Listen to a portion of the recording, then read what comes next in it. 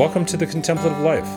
Three pastors, friends, and spiritual companions help us explore spirituality through a contemplative lens. I'm Christina Roberts. I'm Chris Roberts. I'm Christina Kaiser. We're glad you joined us. Hello. It's great to be with you. Today, we are continuing our self-care series where we're talking to people from varying backgrounds and varying fields of expertise about their life experiences and what they've learned over the years, particularly around this area of self-care. And so today, we are fortunate to have with us Reverend Dr. Beth Brown, who works as a pastor at Lincoln Park Presbyterian Church in Chicago. So Beth, welcome to the podcast. Thank you. It's great to be here with both of you. We are excited. And all of us, some of you may know from our intro, share this kind of pastoring story. So it's exciting to sit in this space and share together. And Beth, we thought that it might be helpful to just start with a little bit about your story, get a window into your world. Maybe we could kick it off by talking a little bit about what do you enjoy about the work that you do? And maybe on the other side of that, are there things that you find a little challenging or a little draining about your work? I should preface all of what I'm going to say by saying my work encompasses more than just being a pastor, because I'm also involved in city government, if you will. I serve as a commissioner on a community commission for public safety and accountability. And I also recently launched what's called the Faith Community Initiative, which is a citywide effort to get faith communities here in Chicago to house, support, and accompany asylum seekers living in police stations. So when I talk about my work, it's beyond its church work and all the things that connect in with that as well. So when I think about what I enjoy, I often say to people that what I feel luckiest about, there are two things in particular. One is I really get to be with people at some of the most significant moments in their lives. And it can be the happiest significant moments, and it can be the hardest, most devastating, significant moments. And I don't take for granted that it's a privilege to be invited in at those moments. Those are such sacred moments. And the fact that I get to use Bio Akumulafe's term, that I get to witness those moments is quite amazing. So I love that part of what I do. I also, every day is different in my work. Every single day. There are things I have to do. It's not week to week. There are things that I do that are the same that I accomplish. I write a sermon, I create liturgy, I do similar things each week, but it's always different. And I get to be in charge of my own schedule. And I love the fact that I get to write, I get to offer pastoral care to people, I get to rabble rouse citywide.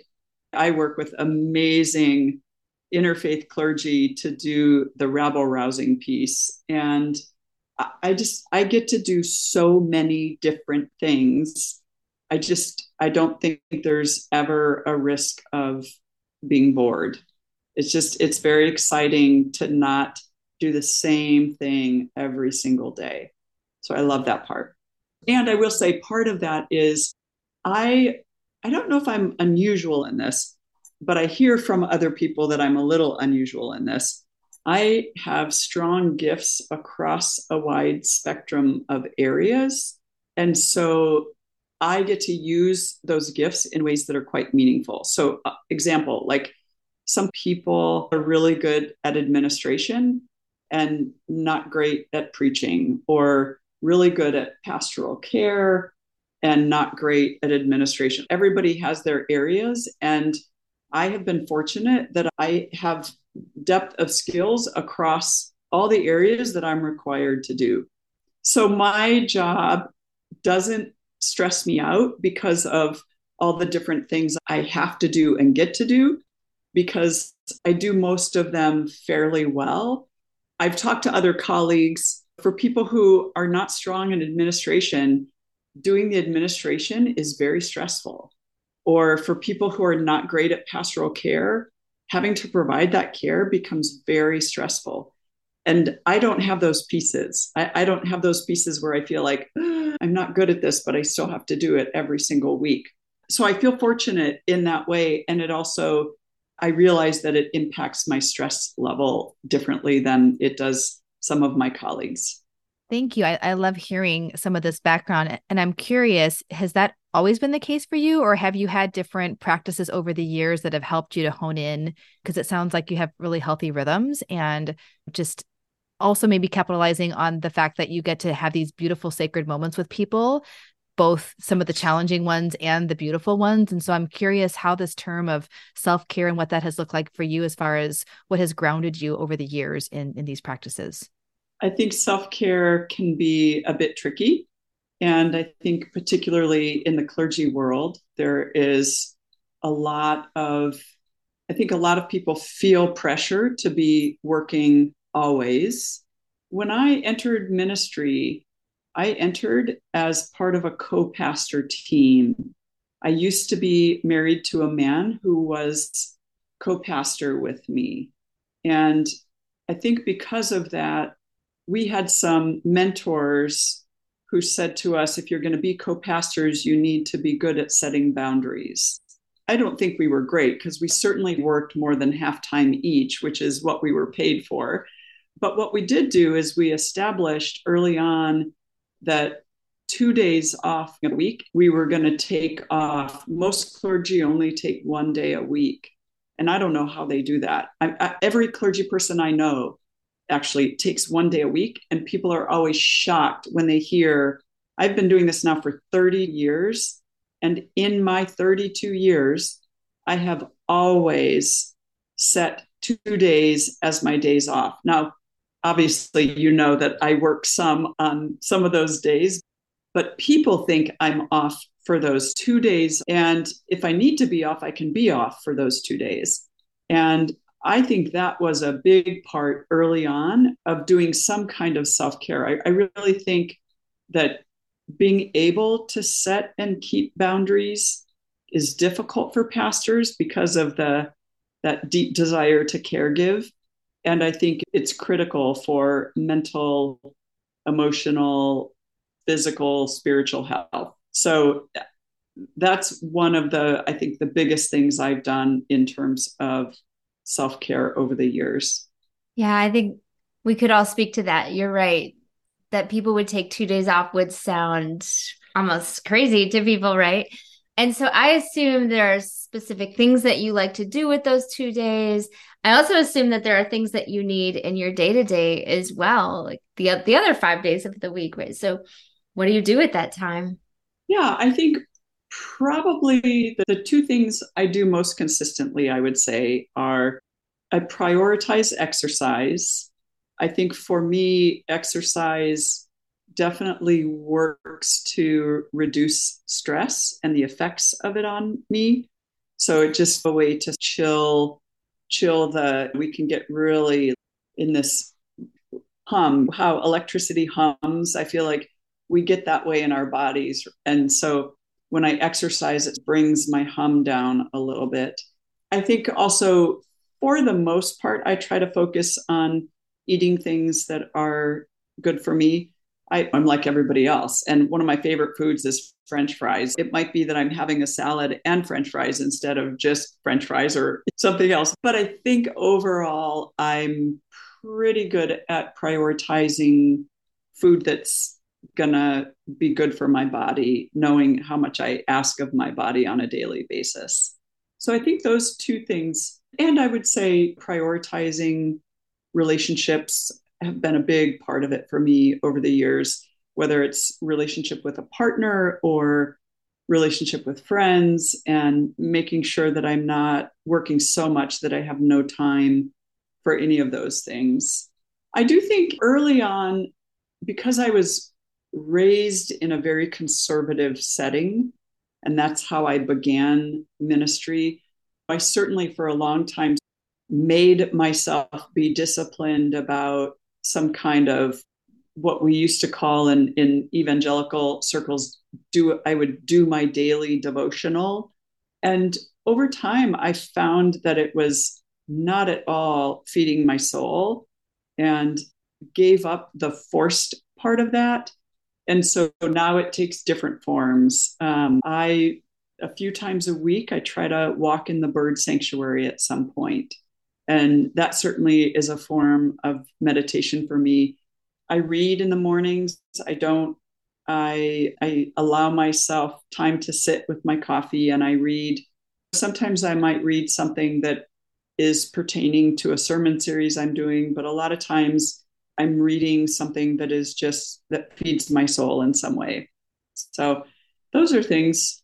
Beth, I'm curious if you could speak a little bit more to some of the mindset that maybe we have as clergy or people that do really care about the work that they do, and the temptation to want to work overtime or extra hours without compensation, or to give above and beyond to the point of exhaustion. What are some of the mindset things that you've found over the years that have helped you to know? I appreciate you naming that boundaries are important. And I think for many of us in this line of work, that can be difficult. So anything you would speak to around that area? Let's see. Sure. And this is in story form. The first church I served out of seminary, I would have been 28. And the two pastors, I was an associate pastor, along with my co-pastor ex-husband, who was also my co-associate pastor. And we worked with two men who were of a different generation. And we were taking 2 days off a week. And it became clear early on that one of the men in particular was quite upset with us for taking 2 days off. And eventually there was some conflict that was happening in another place in that big staff. And so eventually, in some conflict mediation overall, what came out was this pastor was very resentful of us setting boundaries, because he had been taught that you have to earn your way to being able to take more time, and you have to put in your hours and suffer your lack of family time, your lack of friend time, all that stuff. And I just remember looking at him and saying, I am sorry for you. That is what you were taught. And I hope you're hearing yourself, because what you're saying is that has made you miserable. And so why would you want that for me? And it's really just, I think part of it is being able to stand up to unhealthy teaching in so many different ways. And at that time, he was in his early 60s, and that was how he had been taught to do ministry. And I think always the benefit of having younger clergy is that younger clergy can say, wow, this thing that you were taught to do makes zero sense. And that can be related to liturgy, it can be related to language, all the things. But it's so healthy to have a range and to have people saying, what's up with that? Because that makes no sense whatsoever. So that, I think, just being able to say, just because you're doing something doesn't make it healthy or good for you or anyone, right? So being able to step outside of that and say, wow, just because people do it doesn't mean it's good. So I think that's part of how I was able to do a little bit of a mind shift with that. That is very brave. It's hard to stand up to people that are older than us. But I love what you're saying, that sometimes younger people can help us to look at things differently. And as you're talking, I'm thinking about another aspect of the pastoral experience, which is we hear a lot of stories. We hear people's lives, their hearts, their heartaches.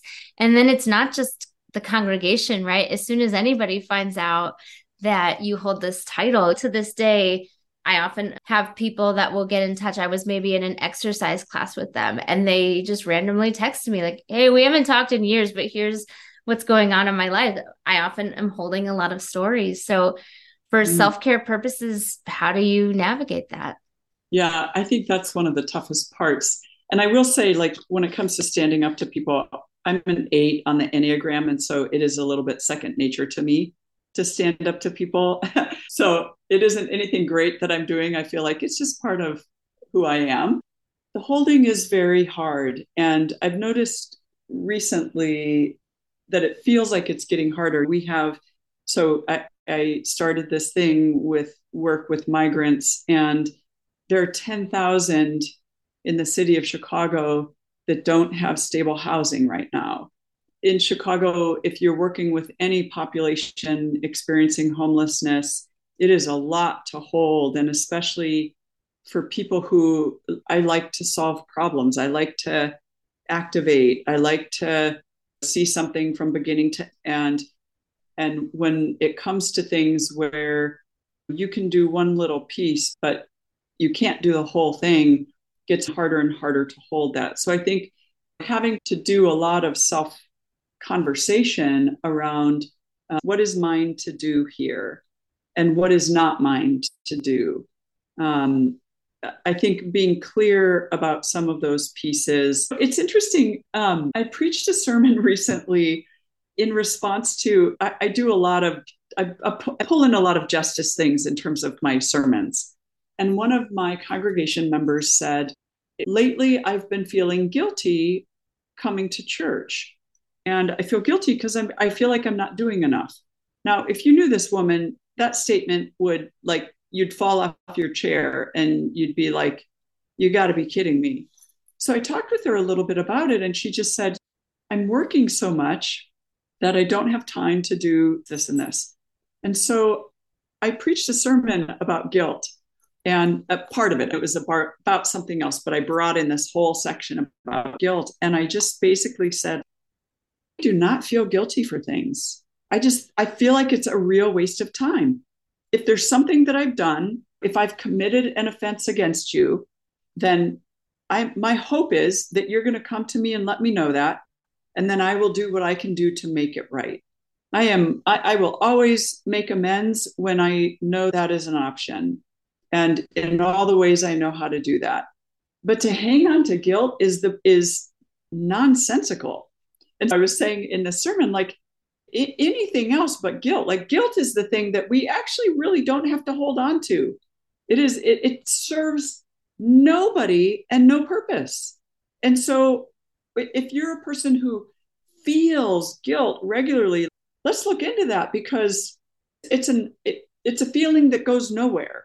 So what can you do with it if you're somebody who feels that regularly? And I think that's part of the bigger picture of how do we hold all these things.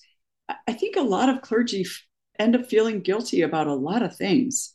And if I were going to coach those folks, I would really coach them on learning some new ways to respond to whatever it is that's bringing up the guilt for them.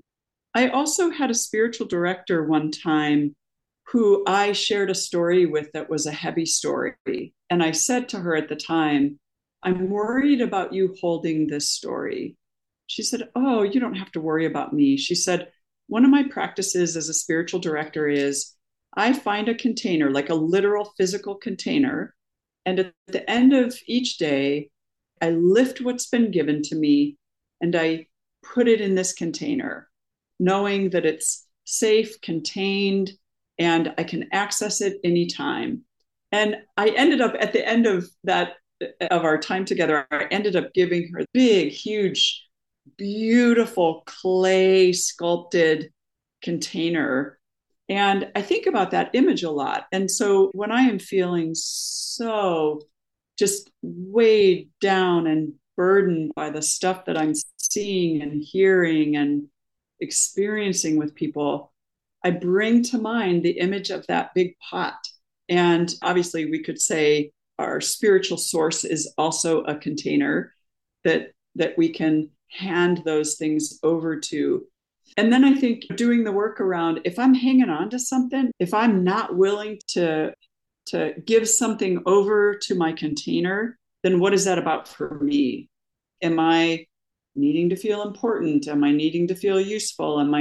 What is that about as well? So I think that's part of what helps me. I will say, I am great at taking my vacation. I always take vacation. Although I will say this year's been terrible because every vacation I've taken, emergencies have happened that I've had to deal with on my vacation, which is rare, but I feel like this year has been weird. But I do take the time, and I negotiated. I finally learned how to negotiate later in my clergy life. And when I came here 10 years ago, I negotiated for 35 days of vacation, including 7 Sundays. And they were willing to give it to me. And that doesn't include my study leave, which I also prioritize.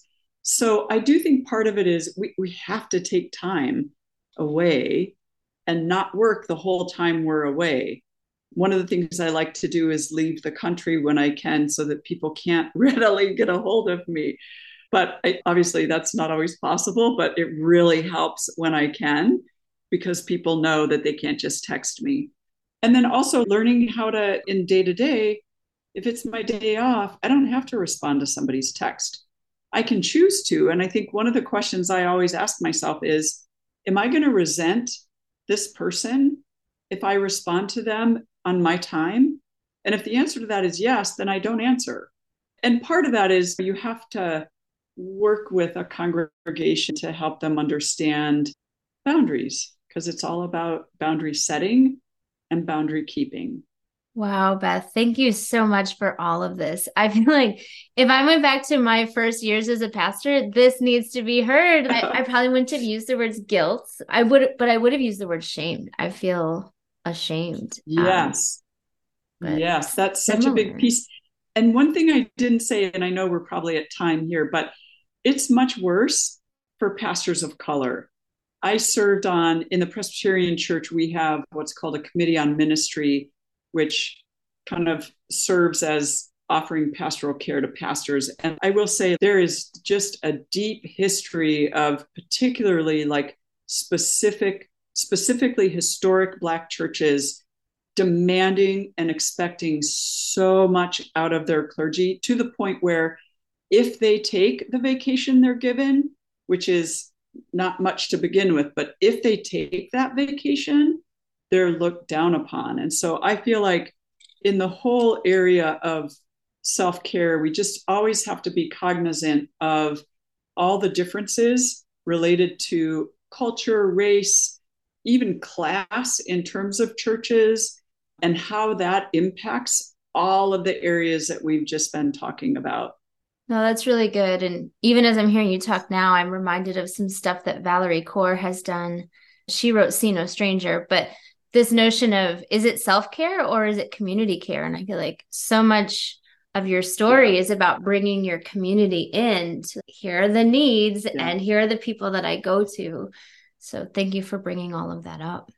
Yeah. And I think, again, as a white clergy person, I notice it's so different for me than it is for some of my colleagues of color in terms of it. I do think I appreciate you saying that there is a difference between self-care and community care. And how are we all participating in community care, even beyond our congregations?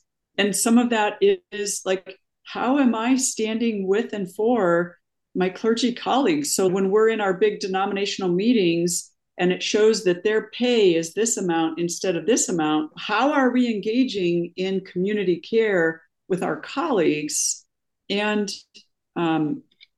with others, and knowing when it's our turn to pick up the mantle for things when they're getting tired? So all of those pieces, which could be 3 more podcasts for sure. Yes, maybe we'll just make that happen. We'll see. Yeah.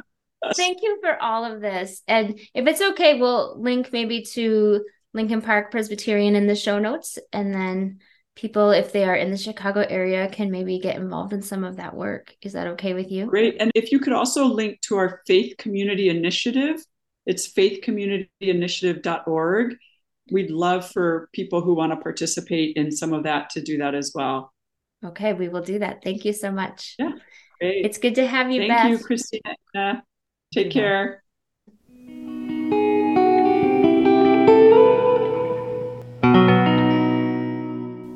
And now is the time in our podcast where we take a moment to talk about what we are into. And you may have noticed it's just Christina and Christina today. Chris is off in a meeting and will be back next week. So you'll only hear two what we are into. But that being said, Christina, what are you into? So it is cold here in Wisconsin, and I've never liked turtlenecks. I know like over the years, turtlenecks have been in style, but I have found these, I don't know if it's called a mock turtleneck or something, and I'm actually wearing one today from Target. The material's really soft. It bunches a little bit around the neck, and I bought several of the same turtlenecks in different colors. And so I am all into my Target mock cinchy kind of turtlenecks that have soft material. Very nice. Yes, I used to own quite a few mock turtlenecks. It has been a while, but I think it's a great alternative. By the time these air, we will have gone past the December months. But for me right now, it's all about like, how will we embrace the holiday season? And usually that involves baking cookies. And something in me was like, no, I don't want to bake cookies this year. So we are doing candies. We're going back to maybe things that I just don't make because I take all that energy and put it into the cookies. So I'm very excited about pulling out candy-esque recipes, and we'll see what the month brings. Thank you everyone for being with us, and we will look forward to being with you again soon. If you enjoy listening to the podcast, we invite you to stay connected by signing up for our Foundry Spiritual Center newsletter, where you can learn about even more programs and offerings. You'll find a link to subscribe in the show notes, or visit us anytime at foundrysc.com. Thanks again for being with us. We hope you have a great week.